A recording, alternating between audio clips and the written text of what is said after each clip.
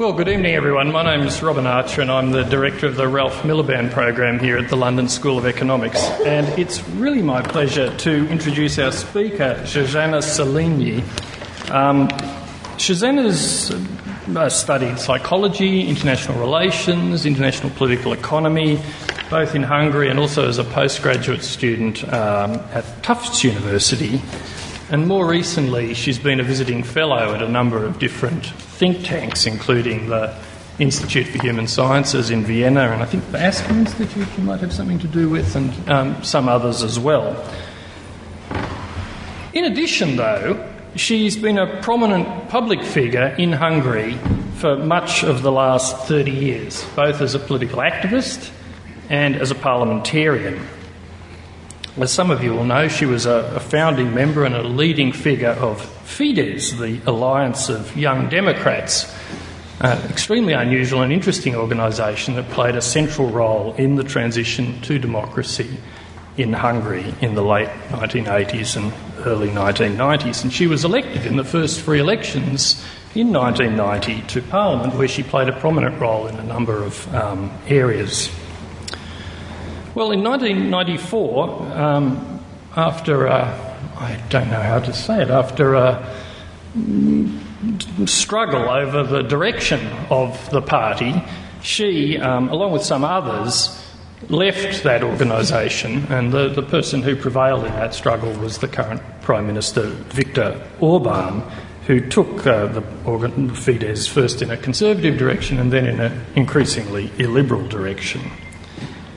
Well, outside Parliament, Shoshana then worked for the Council of Europe for some time and also worked with a number of NGOs on issues concerning human development, including in North Africa.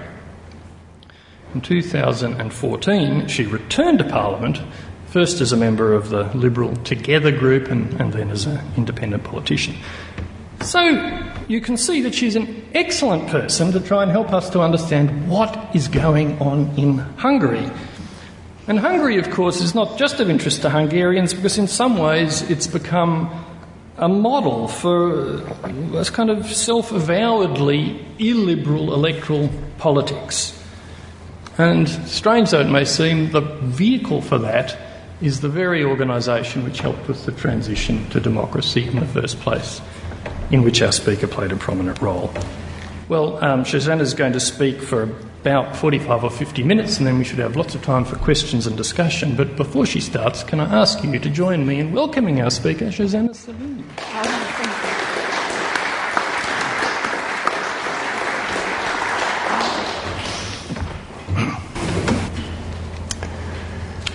On 31st May in 1988, I read in a newspaper that 5 young people established an anti-government organization. It was a very sleepy, boring, overripe communist period in 88, so I became very interested. I quickly figured out where these 5 people could be found and went to their next meeting, and I joined this very curious, educated group right away. The Federation of Young Democrats, Fidesz, was established in 1988, March, by 36 of college students. Within a couple of weeks, hundreds of other young people joined the organization because it was so ambitious, inspiring, and fresh in those boring, historic times. The difference between Fidesz and other political organizations which were organized in that year was that this group of people could open up to the world in the 80s, and the late 80s in Hungary were relatively open, and we had already some idea how the West looked like, and our generation was more open to speak up for a more democratic country. In 1989, every day made something new and unexpected, and something really remarkable. Under the growing political pressure, the communist government first introduced the right to assembly and strike, On March 15, tens of thousands of people went to the street using the famous Hungarian tricolor symbol, which was banned for many years. In May, the Communist Party started to prepare to pull down the Iron Curtain, which made open a way for German and democratic communist German people to cross the border. Soon later, the Hungarian opposition achieved that the martyr Prime Minister Imre Nagy, who was not buried that time, could be reburied together with other heroes of the revolution in a festive ceremony, which became a cathartic moment of the transition in Hungary. In that summer, negotiations started between the Communist Party and the Hungarian oppositional groups, and this negotiation resulted in a new constitution and free elections. Free elections finally were held in April 1990, and in these elections, this young Fidesz party achieved to have a parliamentary faction with 22 young people in parliament, all younger than 25 years old. Fidesz was a generation party with an age limit, and I was 24 years at that time.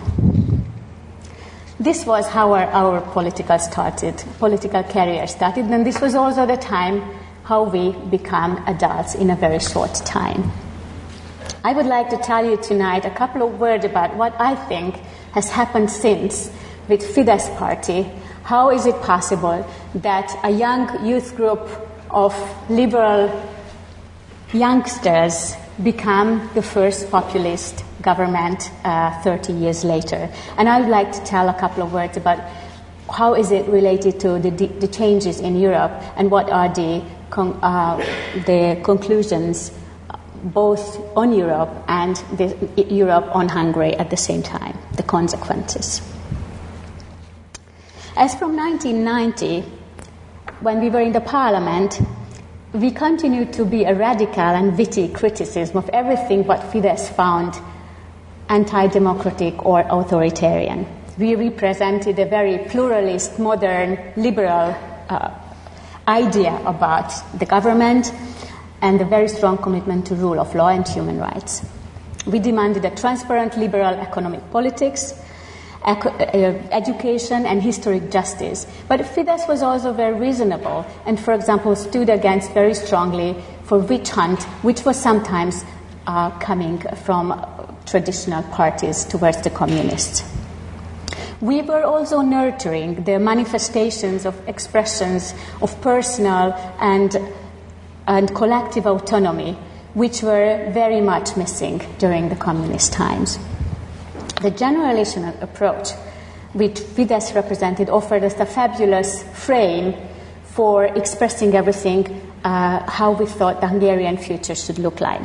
We basically have to speak about ourselves. What we thought should be our future, we hope that is the same what Hungary's future should look like.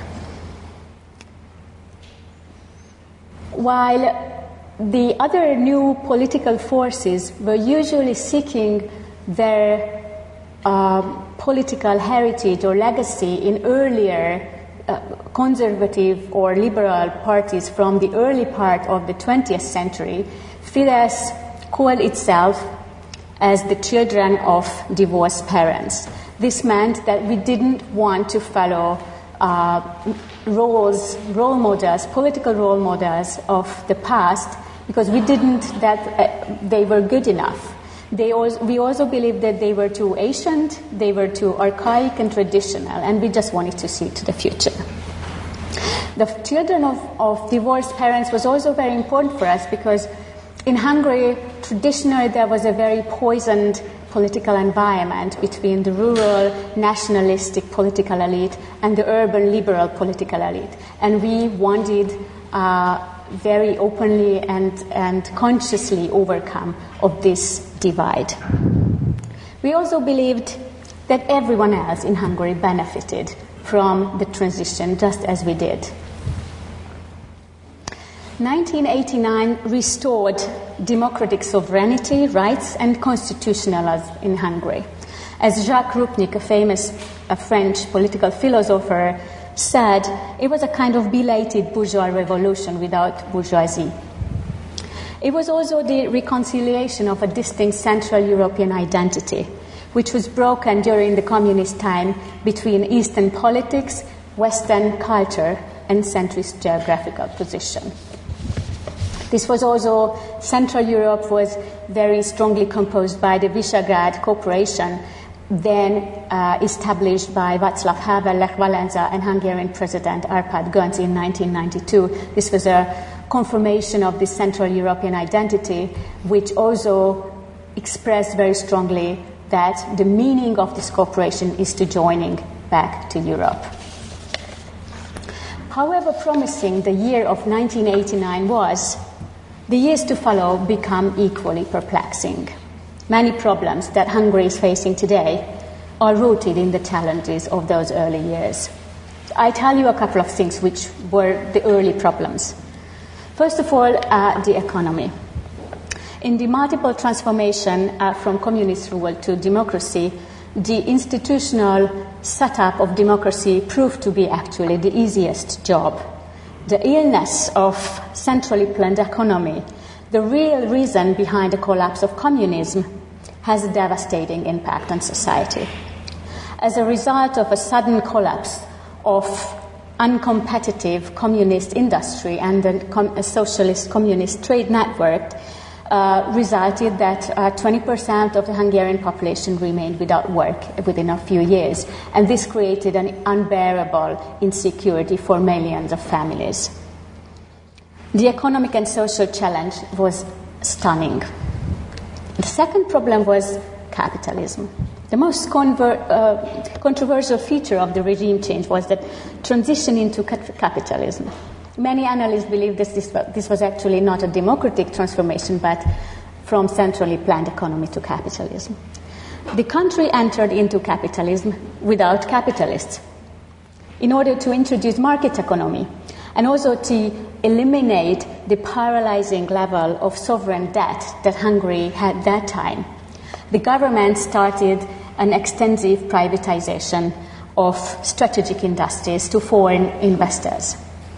As a result, and also other forms of privatization, the macroeconomic balance of Hungary could be settled within a couple of years. However, it had serious political consequences because of many people believed that this was an equal wealth accumulation, and it resulted in political resentment. The third problem was the ideological polarization. Another consequential characteristics of the Hungarian transition was this polarization. And probably this was because the major figures of the transition were intellectuals, because we didn't have an entrepreneurial elite at that time. So the rational consideration of the transition were very much missing. So the new political elite became very strongly ideological. I think that one of the major problems in the regime change was that it was so ideological so early that the former anti-communist forces, the liberals and the conservatives, did not make a grand coalition in order to run the country through the major first changes of the transition. In spite, the first government was composed of three conservative parties, and ideological differences became very prevalent already in the first parliamentary session. So the issue that Fidesz defined itself as the children of divorced parents was very important, because the ideological division was actually a very important hindering factor of progress. The fourth issue of the early problems were constitutional flaws. The constitution was made in 1989 in a negotiation with the Communist Party. So obviously it represented interest of actual momentous interest of various fields. So it was not a perfect constitution. It needed to be corrected in a couple of years. We learned very quickly in the early 90s that this is not perfect. For example, the election law and big number of cardinal laws which needed supermajority support, I just give one example. The election law provided such majoritarian outcome that already in 1994, one party out of 6 in parliament received an absolute majority. So we learned very early that the whole constitutional setup is too centralizing. However, until 2010, the political elite was not able to correct, and this was because it was politically so divided. And of course, fifth issue is the big obligation of Hungarian regime change is the lack of a lustration law. Lustration, like in other countries, meant that there was a bill which refrained certain political actors who participated in the communist regime and specifically the Secret Service could not have office for a while in new governments, and they couldn't get high civil service position. Well, this did not happen in Hungary, and this until now creates a kind of suspicion around the political elite, which very quickly undermined the legitimacy of the new political elite, because there was always a question mark. Well, of course, in 1990 there was a big change. All these new political parties went to parliament from the street, so obviously a lot of organizational development was necessary and a lot of ideological discussions to clarify who is who wants what beyond the historic revolutionary time. The Fidesz party was not an exception. A few months earlier, we were all equal. We were all fighting for the same aims. When we were in parliament, we got a very strong visibility. We got high status and money. While we were all very much interested in the success of the parties, internal political debates started very quickly, and we learned very early that normative rules are relative, and in politics you are always negotiating, you always make deals and make some compromises. So politics is not a very normative environment. So we got into conflicts with each other very quickly, and these conflicts obviously went at the price of friendship and mutual trust.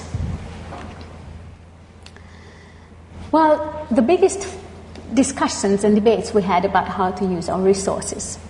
We got money, which we did not have before, and obviously there's a lot of way how you can deal with financial resources. So there were some politicians who understood very quickly that money means power. If you are in high position, you can get access to resources. If you have resources, you can make better deals, so you can make even more higher, you can gain more power. Well, Viktor Orban, who was elected as a faction leader and in 1993 a party chairman, he got a good sense to using the resources, and he could make a very strong control over the party membership very soon. I think by 1993 he was an unquestionable leader of the Federation of Young Democrats. He also had the will and the power to make pressure on other politicians to align with him. Well, we obviously had deep discussions in debates, and the final rupture happened in the party when we learned that the party chairman used party's financial resources to run a car luxury company, rental company, and even more, this money was channelized through enterprises with his family's relation. So these were a very deep problem of trust, obviously. And in addition to ideological debate and tactical debates, which we also had, the misuse of party finances and the strategic device finally irreparably tore the unity of the party apart. In 1994, the liberal wing of Fidesz parliamentarians left the party, and including myself. So I also left together with a number of other colleagues of mine. I had to leave because I felt that my personal integrity and political beliefs would be continually challenged if I stayed in the party of Viktor Orban. Well, leaving Fidesz was a bitter experience, but I could move on and eventually make a good career in the international organizations, where I was one of the first Eastern European who could start to work. In 1995, the Federation of Young Democrats has significantly changed. They changed their name. It became Fidesz, Hungarian Civic Alliance. They left the Liberal International and moved to the European People's Party because it was a very opportunistic move, I believe, because there were considerably more hope and prospects for power. Fidesz became unquestionably a different party after all. Well, in 1994, the Socialist Party got back the power with an absolute majority. We understood that Hungarians had to go through a much more complicated transition experience that we hoped. They did not all necessarily believe that they have to take the burden of the transition. This was a very disappointing moment. However, the Socialist Party continued the economic and social reforms.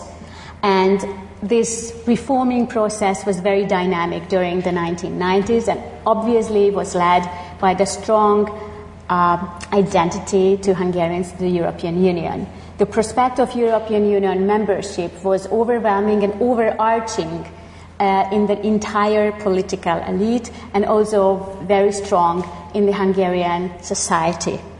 So this was very important, that joining the European Union was so important and so identity building that it actually for many years masked all the internal ideological differences, including a subtle growing nationalism, which was until the mid-2000s not attracted more than 5% of the Hungarian voters.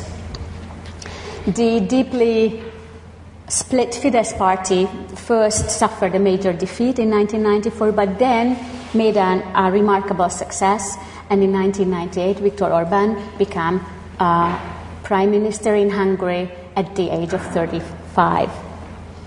Fidesz successfully rebranded itself as a conservative party, and obviously Fidesz was not any longer interested to balancing the polarized political arena because they filled the right side of the political arena. So I think that this was a major moment or major period when Fidesz gave up being the children of divorced parents. And I also believe that Fidesz lowered the ceiling of its expectations and its ambitions compared to the original aims. Fidesz was nevertheless very successful in government. They continued negotiations with the European Union. Democratic institutions were working, however not perfect. Market economy was developing, however not very productive. But the future of Hungary looked very shining at the end of the 1990s. There were a couple of worrying signs about Viktor Orban's exercise on power. For example, he cut the length of the parliament sessions so that curtailed the public discourse and the public debate and obviously parliamentarism. In addition, they made a lot of efforts to influence public media, and Fidesz introduced Hungary already at the end of the 90s a very polarizing American-style campaign narrative, a campaigning style, which now you all know, but that time this was rather new and obviously very polarizing. But of course, the biggest problem already in Fidesz times, the first government period, was corruption. I remember talking in 1999, one of my former colleagues, parliamentarians, who told me that finally their time has come and they are entitled to take their share. every political forces in the early period in Hungary had some kind of feeling to special right to take their money from the public resources. It was very disappointing to see how craftily Fidesz perfected the corruption practices which were already exercised. Such corruption obviously based a very sad practice, and also which for the future, for the successive years, when European Union money came in much larger volume to Hungary, and the prevalent corruption undermined democratic experience. Well, my generation, which experienced politics in 1989 and this fantastic years of the 1990s, benefited the most of the regime change, the open, very European, open, dynamic environment.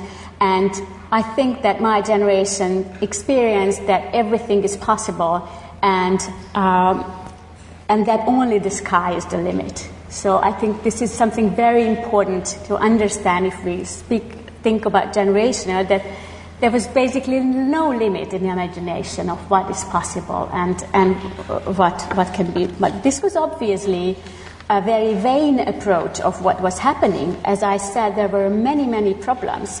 And of course, not all people experienced this, but definitely the ones who took the power, who could govern, they had this feeling of incredible openness and grandiose opportunities.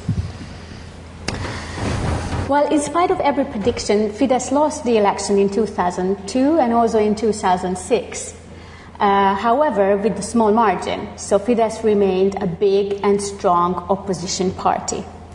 And under Viktor Orbán's leadership, Fidesz never stopped being on the offensive.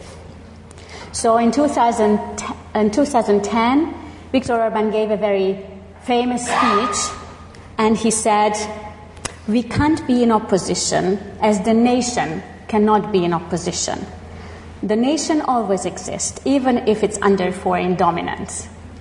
This is a very important quote, because it demonstrates Orbán's nationalism, emerging nationalism, and also the hegemonic approach of him embodying himself with the nation. However, he only represented one party. He organized a large movement of civic circles, which were bonded to church organizations, local organizations, and a lot of small enterprises. And this became a very strong base for Fidesz organizational structure for the following years.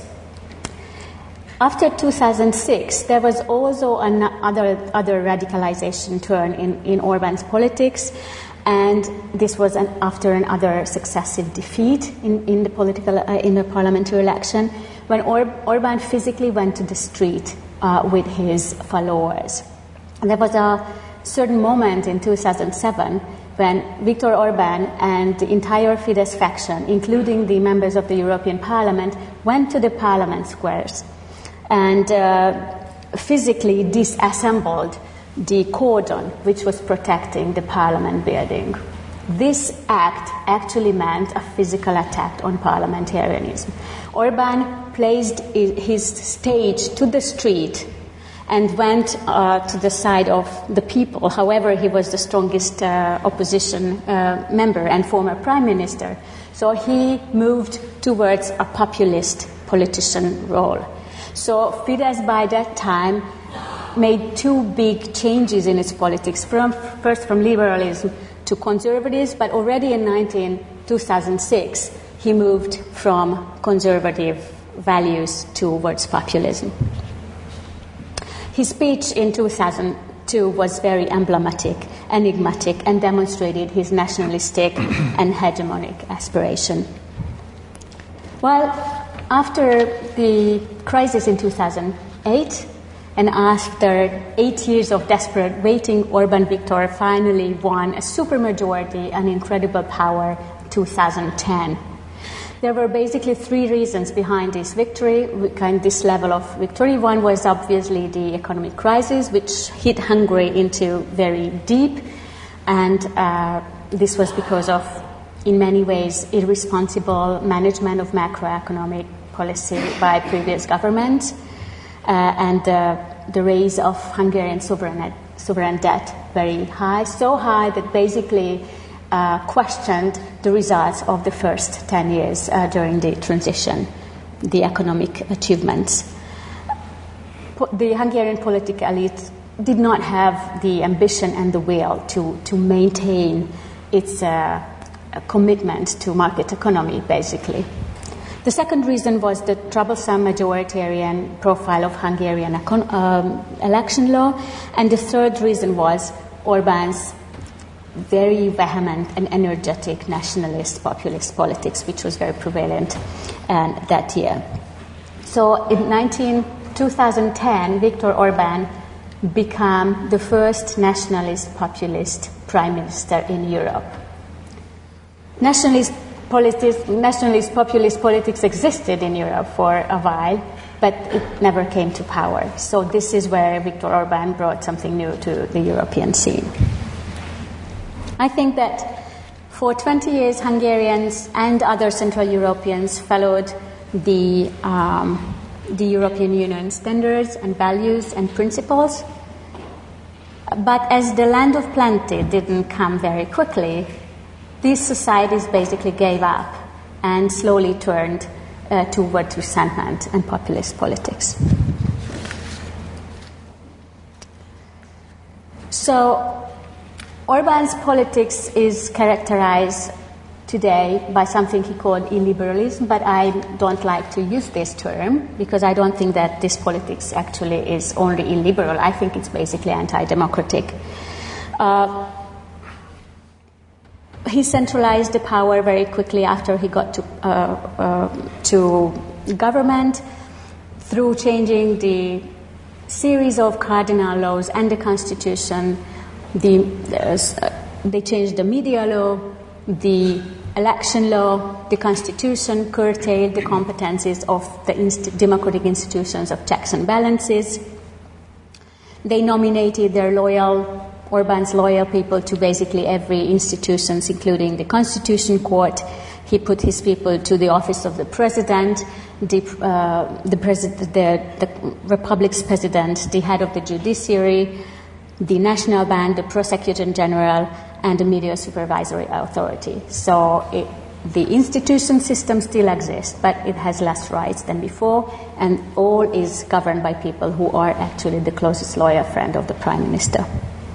They changed the media law, and through personalized legislation, they started to create a very strong wealth accumulation to a number of today we can say oligarchs. I can tell you one very understandable story how it works. There is the ESMA advertisement company. This is a company which owns these banners which are hanging on the electric poles.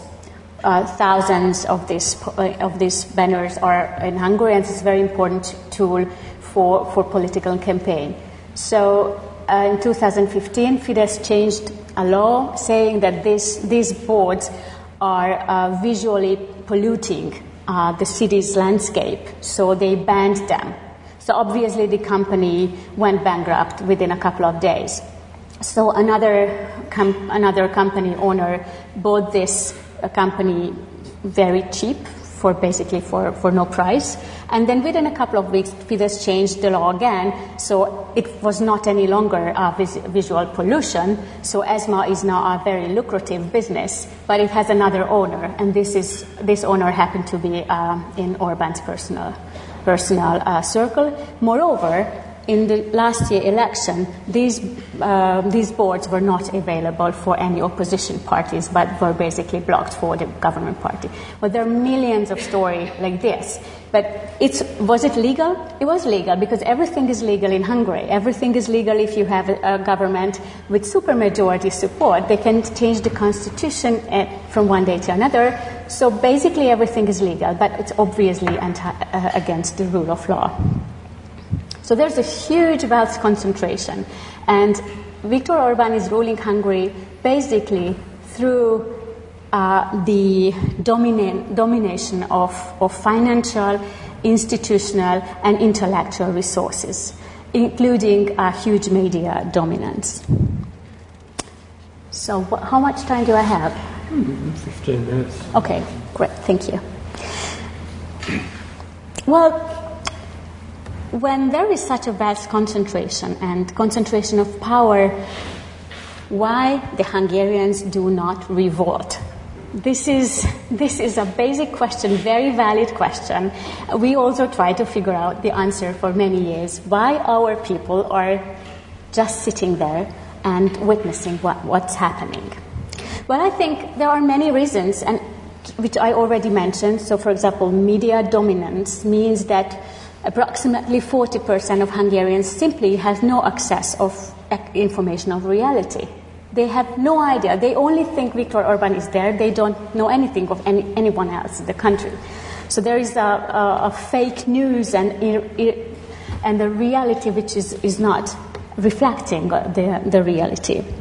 So the media reality. And there is also the institutions which block a lot of corruption cases. There's a lot of problem of the institutional system. But there's one thing what I'd like to say a few more words, because that's something very important and also relevant in Europe, namely Orban's nationalism. So Orban's nationalism is deeply resonating in Hungarians. Hungarian nationalism is slightly different from other nationalisms, even in the Central European, Eastern European region, and this is because of a national tragedy of Trianon. Trianon is a name of a castle in Versailles. In this castle in Trianon was the Versailles Peace Treaty was signed between the Allied forces, or between the victorious forces and the Hungarian state. So we call it, the peace treaty is basically Trianon. Well, this treaty, as a result of this treaty, Hungary lost 2/3 of its territory and also 57% of its population. There is no nation that can easily survive such a trauma. Moreover, Trianon not only smashed the physical entity of Hungary, but it deeply hurt the identity and the dignity of Hungarians. Of course, there were a lot of concrete, personal consequences, but this was really a national trauma. So obviously, after the First World War, there was no possibility to proceed this, and during communism, there was another reason, there was nothing to speak about. This was a complete taboo issue. And of course, after 1989, there would have been an opportunity. But first of all, we didn't think that it's, after so many years, is so important. And also, this very strong identification with Europe basically turned over the attention of the political elite. And we just didn't realize the importance of a healthy national identity, which could not be a healthy national identity in Hungarians having such a trauma. So just think about last year when every European nation celebrated the end of the First World War, and also the dawn of the modern state, starting from Britain to all the Eastern European countries, everywhere in Europe. The only country where there was no celebration but pure perplexity was Hungary, because we still couldn't do anything with the 100 years of tragedy. So the fact that we missed dealing with this issue in the last decades created a vacuum for nationalists. And Orban was the first who could really fill this in a certain way, with nationalism, because there was no a reasonable relationship to this national tragedy. When Orban is speaking about reclaiming sovereignty, and this is what he is building his politics, he's playing with Hungarians' deep grievances. Trianon is the legacy. Trianon's legacy is the main identity-making factor in Viktor Orban's politics. He embodies himself as an heir of the proud, large, historic Hungary. And he promises to people that if they vote for him, he will protect them for any future physical, ideological, or cultural trauma. This is his story. This is what he is selling in Hungary. And this is why he's building, on the other hand, a continual threat perception, for example, with coming migration. This is how Orbán's nationalism, ethno-nationalism, is related to anti-migrant politics and anti-European campaign. The idea of a strong and protective state is so overwhelming in Fidesz's politics that it openly goes against the principle of rule of law.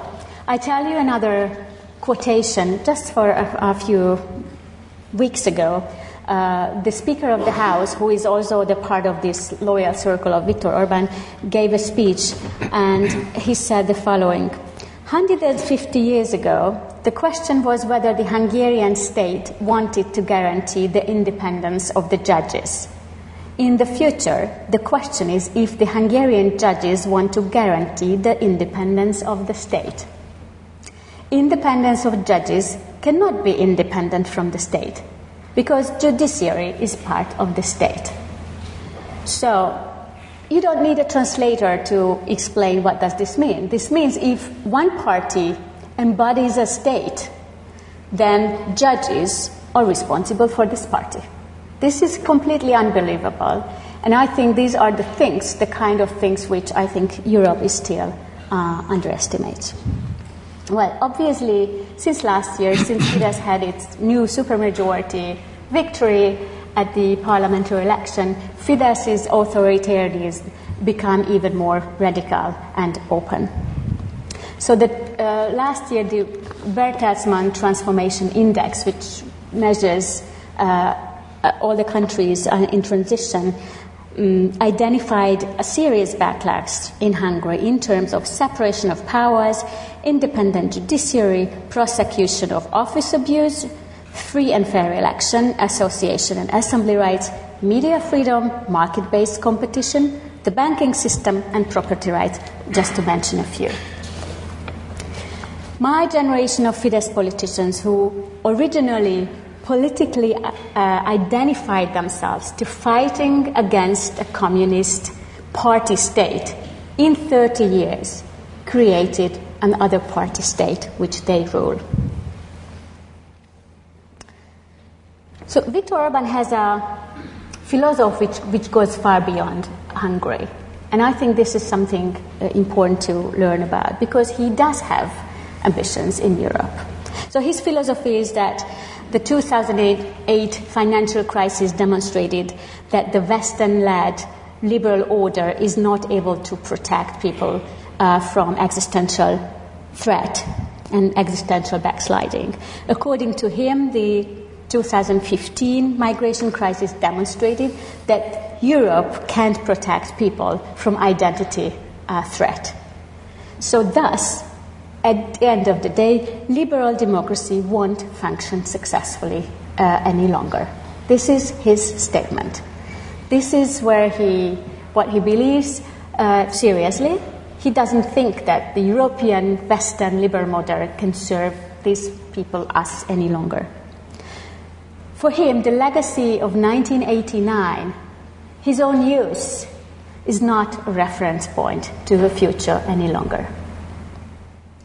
Well, when I returned to politics as an opposition member to Viktor Orbán 2012, it was very clear that he has a very strong and robust power, and we also were aware that with the ethno-nationalist communication, he has a constituency. What was very surprising is how little the European political elite grasped the seriousness of this problem. I remember talking to a lot of diplomats who always asked us, what can we do for you? And I said, well, you cannot do specifically much for us at all, but you look around at home, because this, what we witness here, exists only in your country as well. It's just not on power yet. What Orban was doing was obviously a part of a larger political trend, and he was always aware of that. Populist and anti-government parties have been present in the European Union countries already since the 1990s. It was only the migration crisis in 2015 and the election of Polish Prime Minister Jarosław Kaczynski, plus Brexit, and then the election of Trump in big countries, when the European elite understood that there is a massive trend of counter-revolution, and this is present everywhere in the West. Le Pen, Salvini, the German AfD, the Brexiters are all a part of the nationalist populist counter-movement. And they all say the same. They want the repatriation of power to the nation-state. This is clear. It's clear that this movement is changing completely the European political landscape in every country to various degree. But it's also clear that this is threatening the European Union with paralyzing or even disintegration. There are a number of reasons, visible reasons behind this, which would not be very new to you. One is obviously the economic inequality, which is a result of globalization, and there is a massive literature by now about how this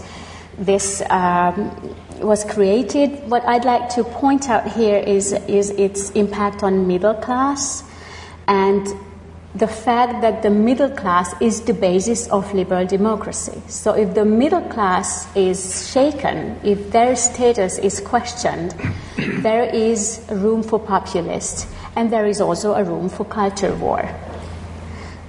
Another one is also something present for a while. It's a very strong cynicism and doubt and distrust against democratic institutions, notably the European Union. We are aware this trend for 15, 20 years, a declining interest in EU. Surprisingly enough, this trust is still the highest in the Central European countries, including Hungary. So there is a hope. A third one is again widely discussed. It's the incredible change of media, specifically with internet. It had very profound impact on politics, and not only with conspiracy theories and fake news, which you are obviously aware of, but also that there are no any more need for intermediaries between politicians and the people, like journalists. Now politicians can make direct relationship to all people, and everyone can make direct relation to politicians. So this completely changed the profile of politics, and this is why basically anyone can be a successful politician today if someone has enough money. So money is an extremely important factor in politics, and there are a lot of politicians coming up. Now we have a completely new politician in Ukraine, so that also in Slovakia, coming from nowhere, at least not from the political arena, just to name you some positive examples, not only the negative ones. So it's definitely an interesting development. So if I'd like to summarize what I said already, behind the Hungary story, the current Hungary story, there are obviously Hungary-specific problems, and I listed many of them. Basically, that the regime change for many people an elitist project. It did not really incorporate the entire society and was not empathetic enough to the burden the transition meant for a large part of the society. There were basically the losers of regime change, who are also the losers of globalization, and the winners. So there were the obvious constitutional mistakes. There is also the fact that the people were just simply not prepared for capitalism. There is a lot of study about how badly Eastern Europeans get acquainted and identified themselves with the capitalist world, and how they resisted and how paternalistic they still are. Obviously, the cynicism and opportunism, and I think the vanity of the new elite, which, as I said, believe that the sky's the limit, and become very opportunistic at the early stage. There is the unprocessed past of Trianon, and as Ivan Krastev wrote a wonderful book about recently, an exaggerated expectations towards European unification. So we in Eastern Europe hope that if we join, we will be there. If we join the EU, we will be like Germany. We will be like Austria. And of course, this did not happen because meanwhile, Germany and Austria moves ahead. So we still didn't catch up, and probably we'll never catch up. So we cannot be them. So the land of plenty didn't come, what most of the Eastern European hoped. All this created a lot of resentment and frustration and rage, which are all fertile soil for populism. We also have the Orban factor. Viktor Orban, who is an extraordinary sample of this type of opportunistic Eastern European politician who lived that the sky is the limit. And he made him an unscrupulous politician who is abusing the European culture of consensus. And of course, there are the global factors, which happen to support all these things in Hungary and elsewhere. The transition, the globalization and all the crisis of globalization, the conservative and traditional counter-revolution. I mean, you could see this with Sarah Palin coming 10 years ago. Everyone forgets that this is not new. It's not Hungary. It's not coming for Hungary. The traditionalist revolution, which is resisting that the liberal life, how we live now in the West, has origin as 15, 20 years ago. And probably this is something important we have to acknowledge, that there are the people who are more conservative, who are more traditional, share more traditional values, and for them, this liberal value system is sometimes very aggressive. So this is it's a relevant movement, and of course we have to deal with it. And of course the internet and the change of mass democracy, this was also something present everywhere. So we have a common mission, and we have a common problem, so we have common mission. It might look gloomy, but the better we understand, the more we can do. So I'm not sure that my generation is the one that can safeguard the life we live now in Europe, which is the best life in the world. This is not without reason that everyone wants to come here. And definitely China is not able to provide a better life for its citizens than what Europe can provide with the freedom to its citizens. So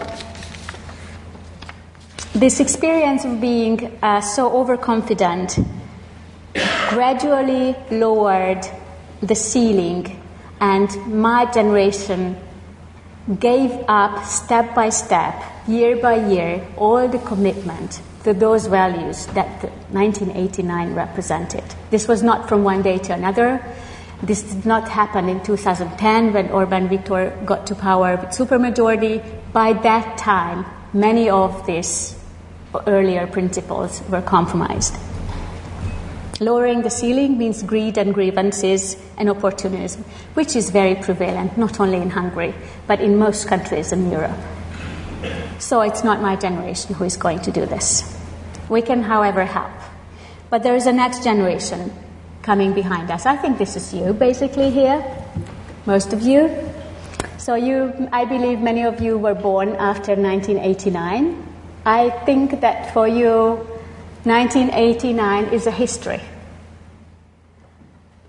I think you see Europe in a different way.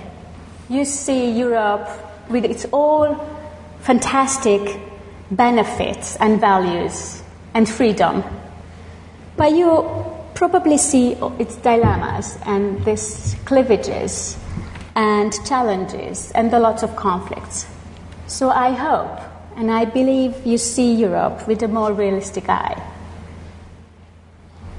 This perception of reality can offer a foresight of wisdom for you, for the next generation, and the patience that really is needed in order to change a worldview, a mindset of a society which we missed to do in Hungary 30 years ago.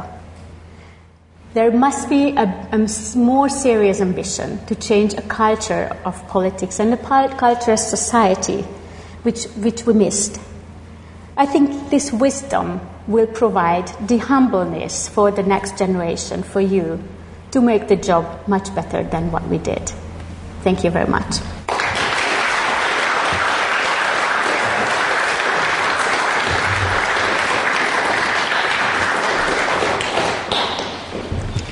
Well, thank you very much. So we've got a half an hour now for questions and discussion. I'll just see who would like to start. Does anyone have a... Yep. Just wait until the microphone comes, and just, if you don't mind, say who you are and where you're from, just so that we have some idea. Francesco Belcastro, University of Derby. My question is on what you reckon that the European Union should be doing now. Yes. So you told us what the role of the European Union was historically in relation to the problem that you discussed, but what should the EU do now? Do you say it's better to isolate Hungary and Poland as a way to punish the governments? Or do you, what would be your take on this? Thank you. So why don't you address that? What should the European Union do now? Well, of course, this is a very important question, and I said that I find Europe and European elite basically responsible that Hungary could go so far. Obviously, I don't expect Europe to change internal politics in Hungary. Well, there are various things to do, and I think one is that how to manage the situation now. It's very late. It's a belated action from the European institution, but, well, we have a saying, never late. Better late than never. Yeah, better never late than never. Better, sorry. Better late than never. And, well, there are a number of serious thinkings what to do. And I think what is needed is that the European Union should introduce very serious methodologies for continually and systematically check the rule of law situation in each of its member countries.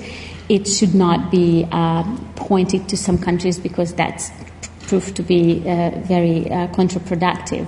But there is a model already developed. Actually, there are many discussed.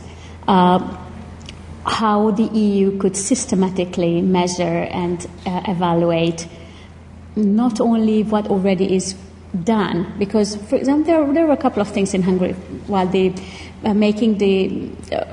pushing the judges into pension at the age of 65. It's not a Polish invention, it's actually a Hungarian invention. It was done in 2011. It went to the European Union, and then in 1 year later, the court made a decision that this was it was with the ageism issue, which was also a bit of a nonsense. Anyway, by that time, most of the judges were replaced. So the systemic checkup should be output-oriented. So it's not only the laws which must be with an infringement process question, but it basically must be continually checked from what is the result. What is the result? And obviously, there's a lot to do. I mean, there are things in a pipeline. We don't know how far the will of the political parties will go, because, of course, it's not only Hungary at the moment which is under scrutiny. But there is more to do, because this is just, I think that Europe should change. The current European Union is inefficient to handle such situations. They cannot manage it in Poland either. We don't know what would happen in Italy. There are bigger countries coming, which represent even more threat than Hungary. So this whole European Union should basically revise its future. And this is a very serious job. And I think after this European Parliament election, this is what will have to come. And if it's only the nationalists who are able to show up a blurry vision of your future, then we are in trouble. But I am pretty hopeful that by now most of the European elite is aware of this threat, and I expect a more intensified discourse about the future of Europe. Okay. Who else are we? There's Sir, and there was someone there. Okay, yep, this gentleman here. Sorry. Thank you very much. Paul Hudson. I retired from academic life about 15 years ago, but I still keep my research interest going. Thank you very much indeed for your talk. Incidentally, I was born before 1989, but I did used to be young once upon a time. There are a couple of points that occurred to me. You said you weren't surprised. Sorry, you commented that Hungary was not celebrating the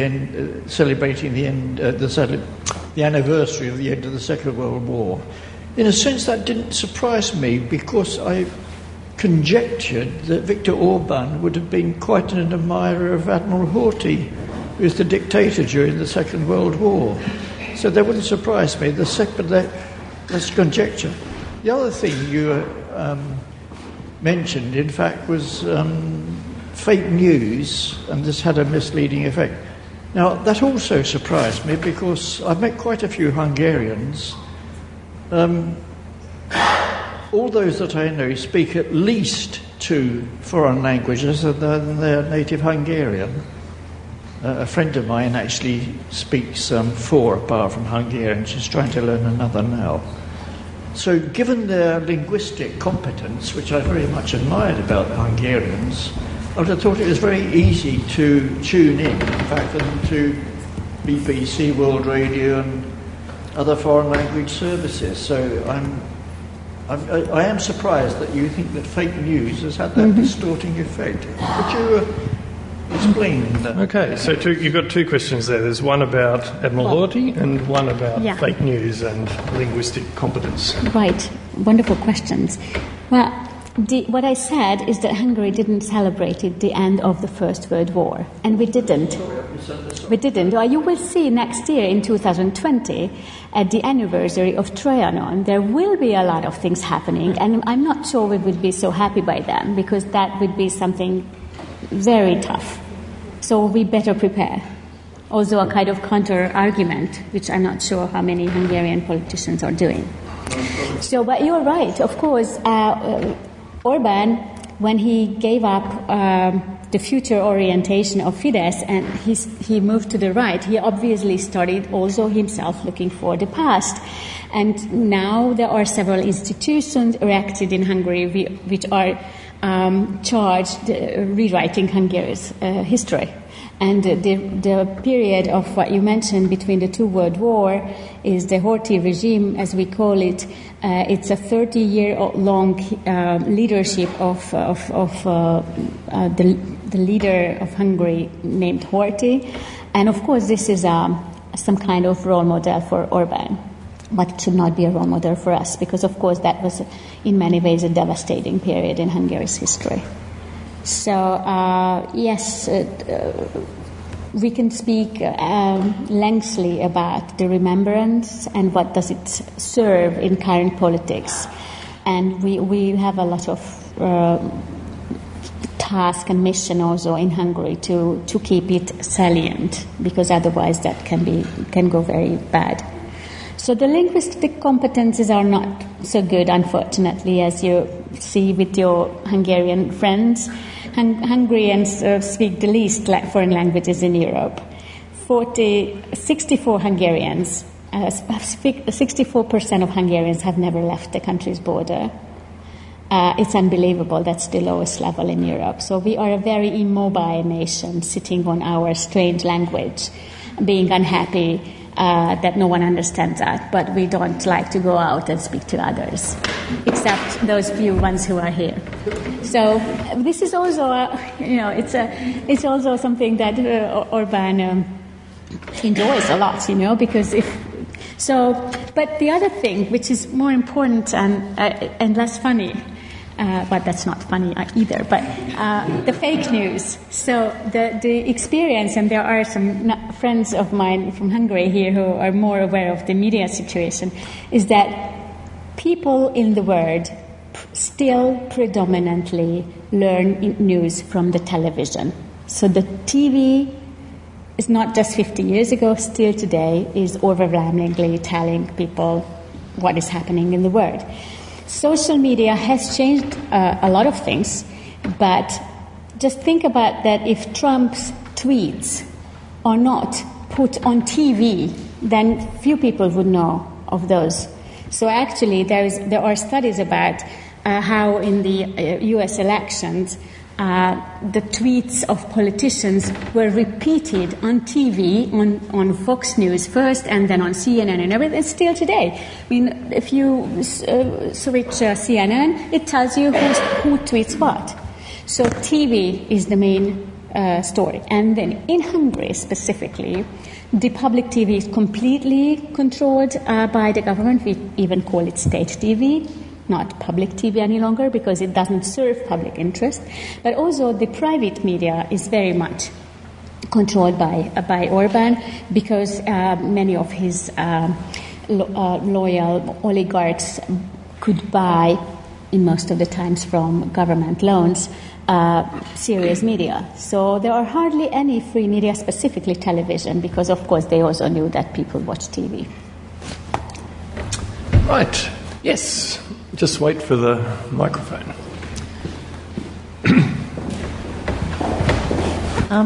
I visited Hungary a few years ago, and I know that Soros is a very important person in Hungary, being Hungarian himself.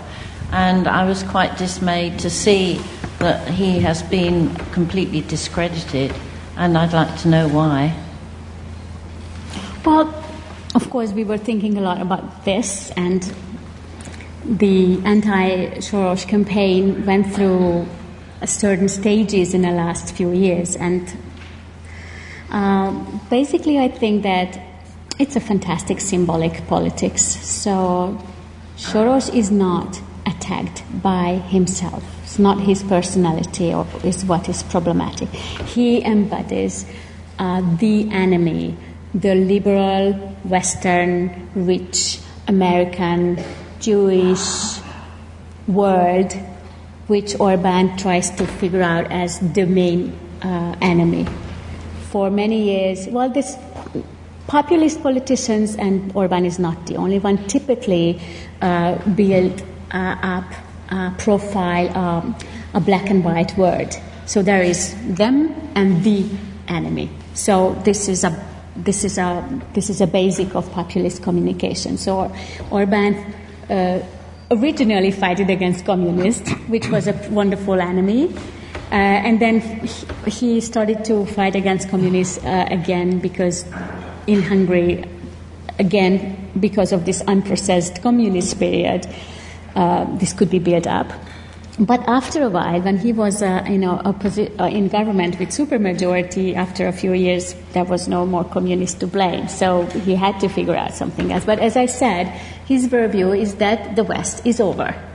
So he shows the West by Soros. Soros demonstrates this decadent, however influential, because still present with his money, type of West. And this is why he shows liberal European politicians together with Soros, and like Sargentini and Guy Verhofstadt and some others, and no Juncker. He says now that Europe. He's not a liberal, though, is he? Doesn't matter, because of course now there are enemies of Orban in the Christian Democrats. So there are good Europeans and bad Europeans. So the ones who he adds to Soros are considered from his side the bad Europeans. So many of us, I don't know you, but many of us could actually sit next to Soros in Orban mindset. So that's the story behind. It's not the 90-year-old respected man who actually supported Viktor Orban himself with a lot of money, not just Fidesz in the earlier times, but he went to Oxford on Soros fund. Fellowship.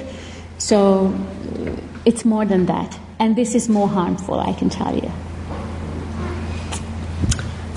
Okay, can we have... There was a gentleman over there for a while. But, sorry. Feel free. No, sorry. So this gentleman over here, actually, why don't we take a few, because we're going, maybe if you make your answers a bit shorter too. So why don't we have you and then this woman here in the middle, and then we'll take another couple. Thank you. In 1945, Europe was essentially saved by massive economic aid from America after the end of the Second World War. Do you think that 1989, with the collapse of communism, it was really like a closing phase of the Second World War, and that the international community failed those Eastern European states by not making a similar massive level of assistance available to ensure that you overcame that traumatic economic change that fell upon Europe? And I'm thinking, if you think of Germany and the problems that West Germany and East Germany had to go through to secure integration, it came at a massive cost to West Germany. So without a supranational initiative, it's difficult to see how countries such as Hungary can really develop the way that we would like to see them develop. Okay, so just hold that thought. Marshall Plan for Eastern Europe. And this woman here, if you could say who you are and where you're from too. Hello, so my name is Gisela and I'm originally from Bulgaria, but I have been living in London for 11 years. And just going back to what we said earlier on in terms of how some of us, or those in particular born after 1989, should make a change. And I was just wondering, what would your advice be to those born after 1989 and how we can make a change? I think I missed a bit of what you said. So you suggested that like the latest generation born after 1989 should make a difference, and I was just wondering what your advice will be to this generation in particular. So these are not small questions. If you could try to make them relatively succinct, we could get another round in. Yep. Please. Yep. Hello, I'm an alumni from LSE.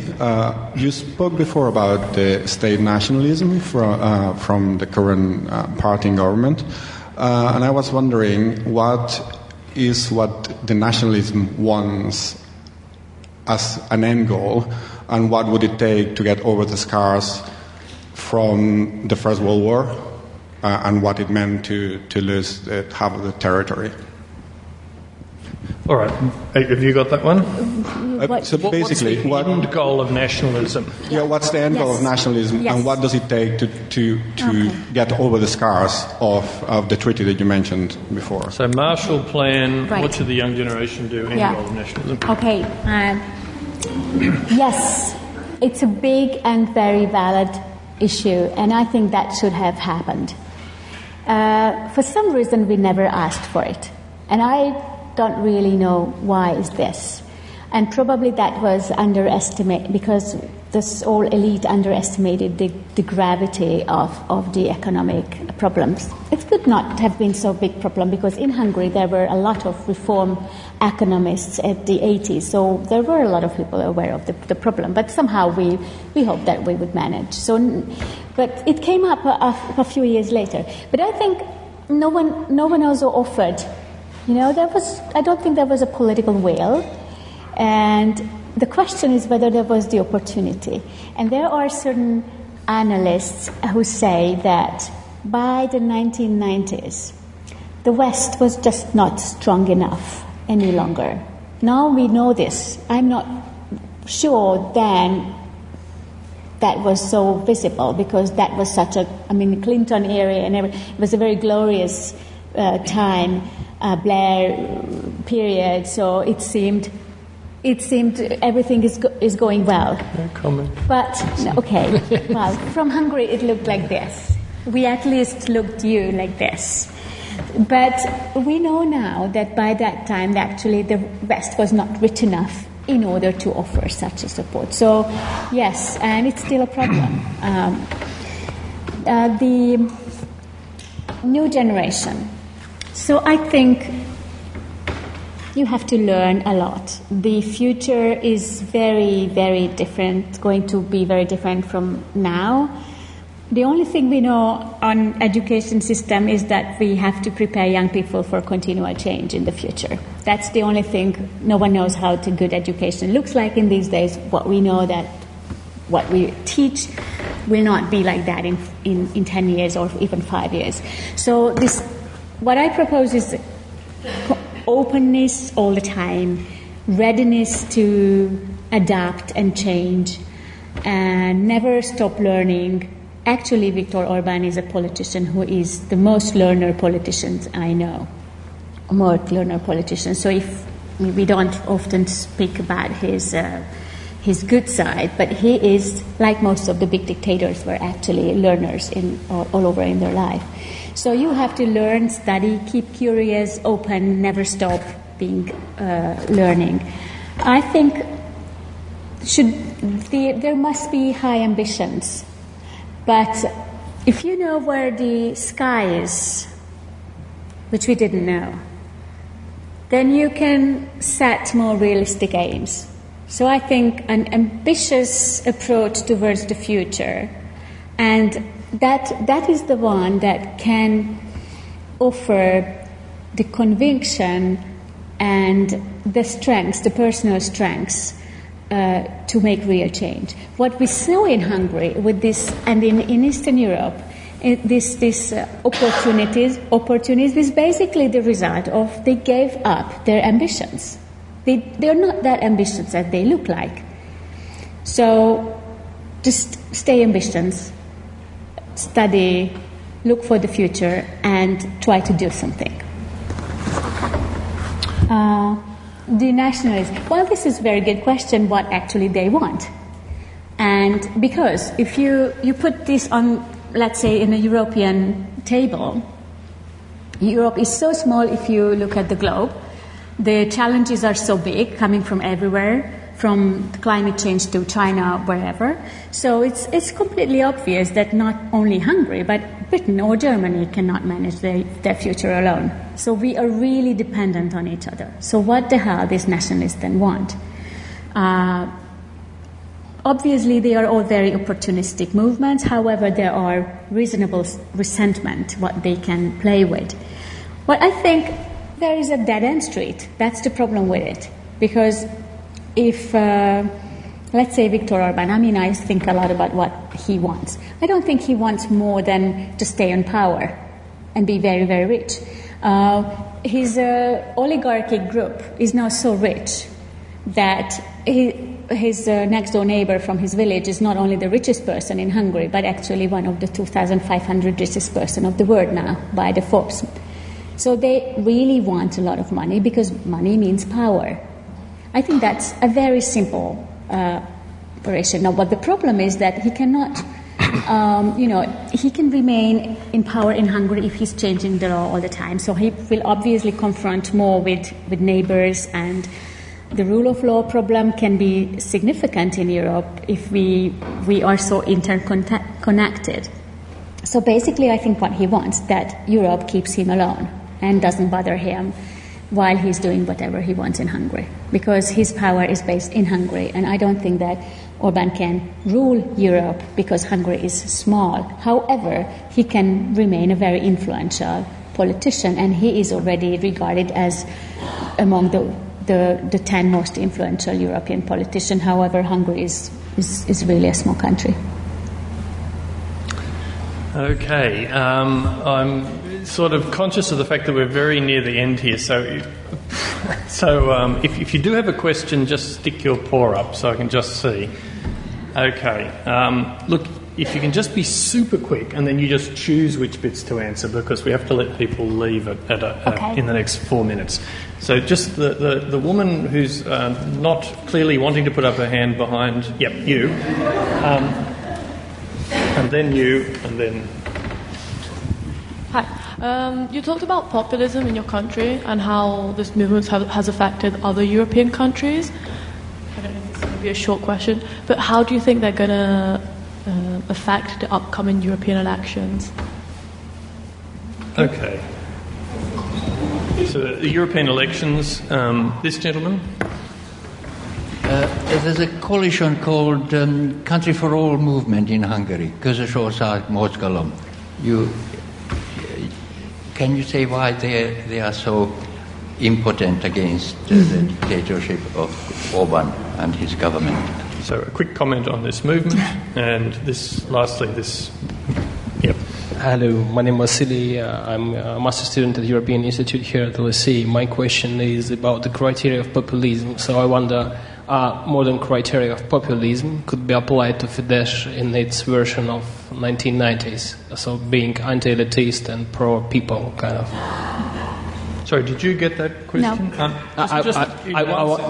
I wonder about the criteria of populism that are developed today. Could they be applied to the Fidesz movement back in 1990s? So can contemporary notions of populism apply 30 years ago to Fidesz? Thank you. Okay, so you can choose. Okay. Well, Fidesz was not a populist party in the sense as it is now and how we speak about populism now. It was a very reasonable and very educated, reasonable group. I mean, they are still sometimes educated. So, but there were some, I think one thing that very strong political communication was always kind of characteristics of Fidesz already in my time, which was very, very successful. But I think that was really different. The European actions, well, I think there will be a significant victory of the nationalist populist parties. According to various research, it will be around 30% altogether. This is a very big number, and the big issue is whether they can ally or not. If they can significantly hinder serious European decisions. They won't be able to change or stop it, but they can hinder for example, electing the European Commission. They can delay seriously the new financial framework, which is basically meaning that EU cannot start to work for the next 7 years. They cannot block things, but they can influence it. Many analysts believe they will not be able to ally because they don't like each other. And I think probably they will not come to a joint faction. But I do believe they will be able to ally on strategic issues. And this will be quite harmful. So why not Hungarian opposition is more potent? It's just very, very complicated. As I said, there was no political power in Europe since the World War who had such a strong power than Viktor Orban. And he's changing the laws every 4 years, various laws, to be able to win supermajority, even less votes. Plus, they really changed the entire country. And also the opposition, they support opposition in order to remain fragmented. So that's an incredible challenge. And I think Hungary will not be able to solve it alone. I do believe we have to do everything to change this and to resist. But just as Orban got to power as a result of the financial crisis, so he is a beneficiary of a big change, he will lose his power, in my forecast, in a kind of moment when different things would happen, and when the Hungarian opposition could find a momentum, a supported momentum from elsewhere, when they can come together and go ahead and win. And probably Fidesz will not be defeated like completely. But if they lose the majority, then that's already a different setup. And that can be a start of a change. But I believe that Hungary's story is deeply embedded is what's happening in Europe in these days. Until this is the main trend in Europe, until we are expecting the growing victory of populist nationalists in other countries, in big countries like Britain, the US, Italy, and France, then what can we expect from the Hungarian opposition, which is completely resourceless and lack idea, because European liberal elite lack completely the idea how to go on. And this is the real task. And I think we all do have the mission to work on how this continent should work like in 20 years. And whoever has the idea and is able to tell this to people will be the victor of the next 15, 20 years. And this is all our task. And I believe that Hungarians will give their share because they know what they speak about. Okay, well, look, thank you so much. We've heard a lot of important points here, I think, tonight, some of them resonating clearly way beyond the borders of Hungary, but we've also heard Hungarian-specific points, and in particular, I think it's interesting, reflecting on what you said, how despite the best efforts of a movement that sought to go beyond historic political cleavages, we find a situation in Hungary where those cleavages have, in a sense, reasserted themselves. And you also spoke about how the consensus around Europe has somehow fallen away and been replaced by a nationalist politics. And lastly, you spoke about the importance of, if you like, the generation of 1989 who have stepped back a bit from their aspirations, and yet you ended, inspiringly in a way, with a call to a new young generation to have high ambitions, but high ambitions without hubris. So I'd like you all to join me in thanking our speaker for a rich and interesting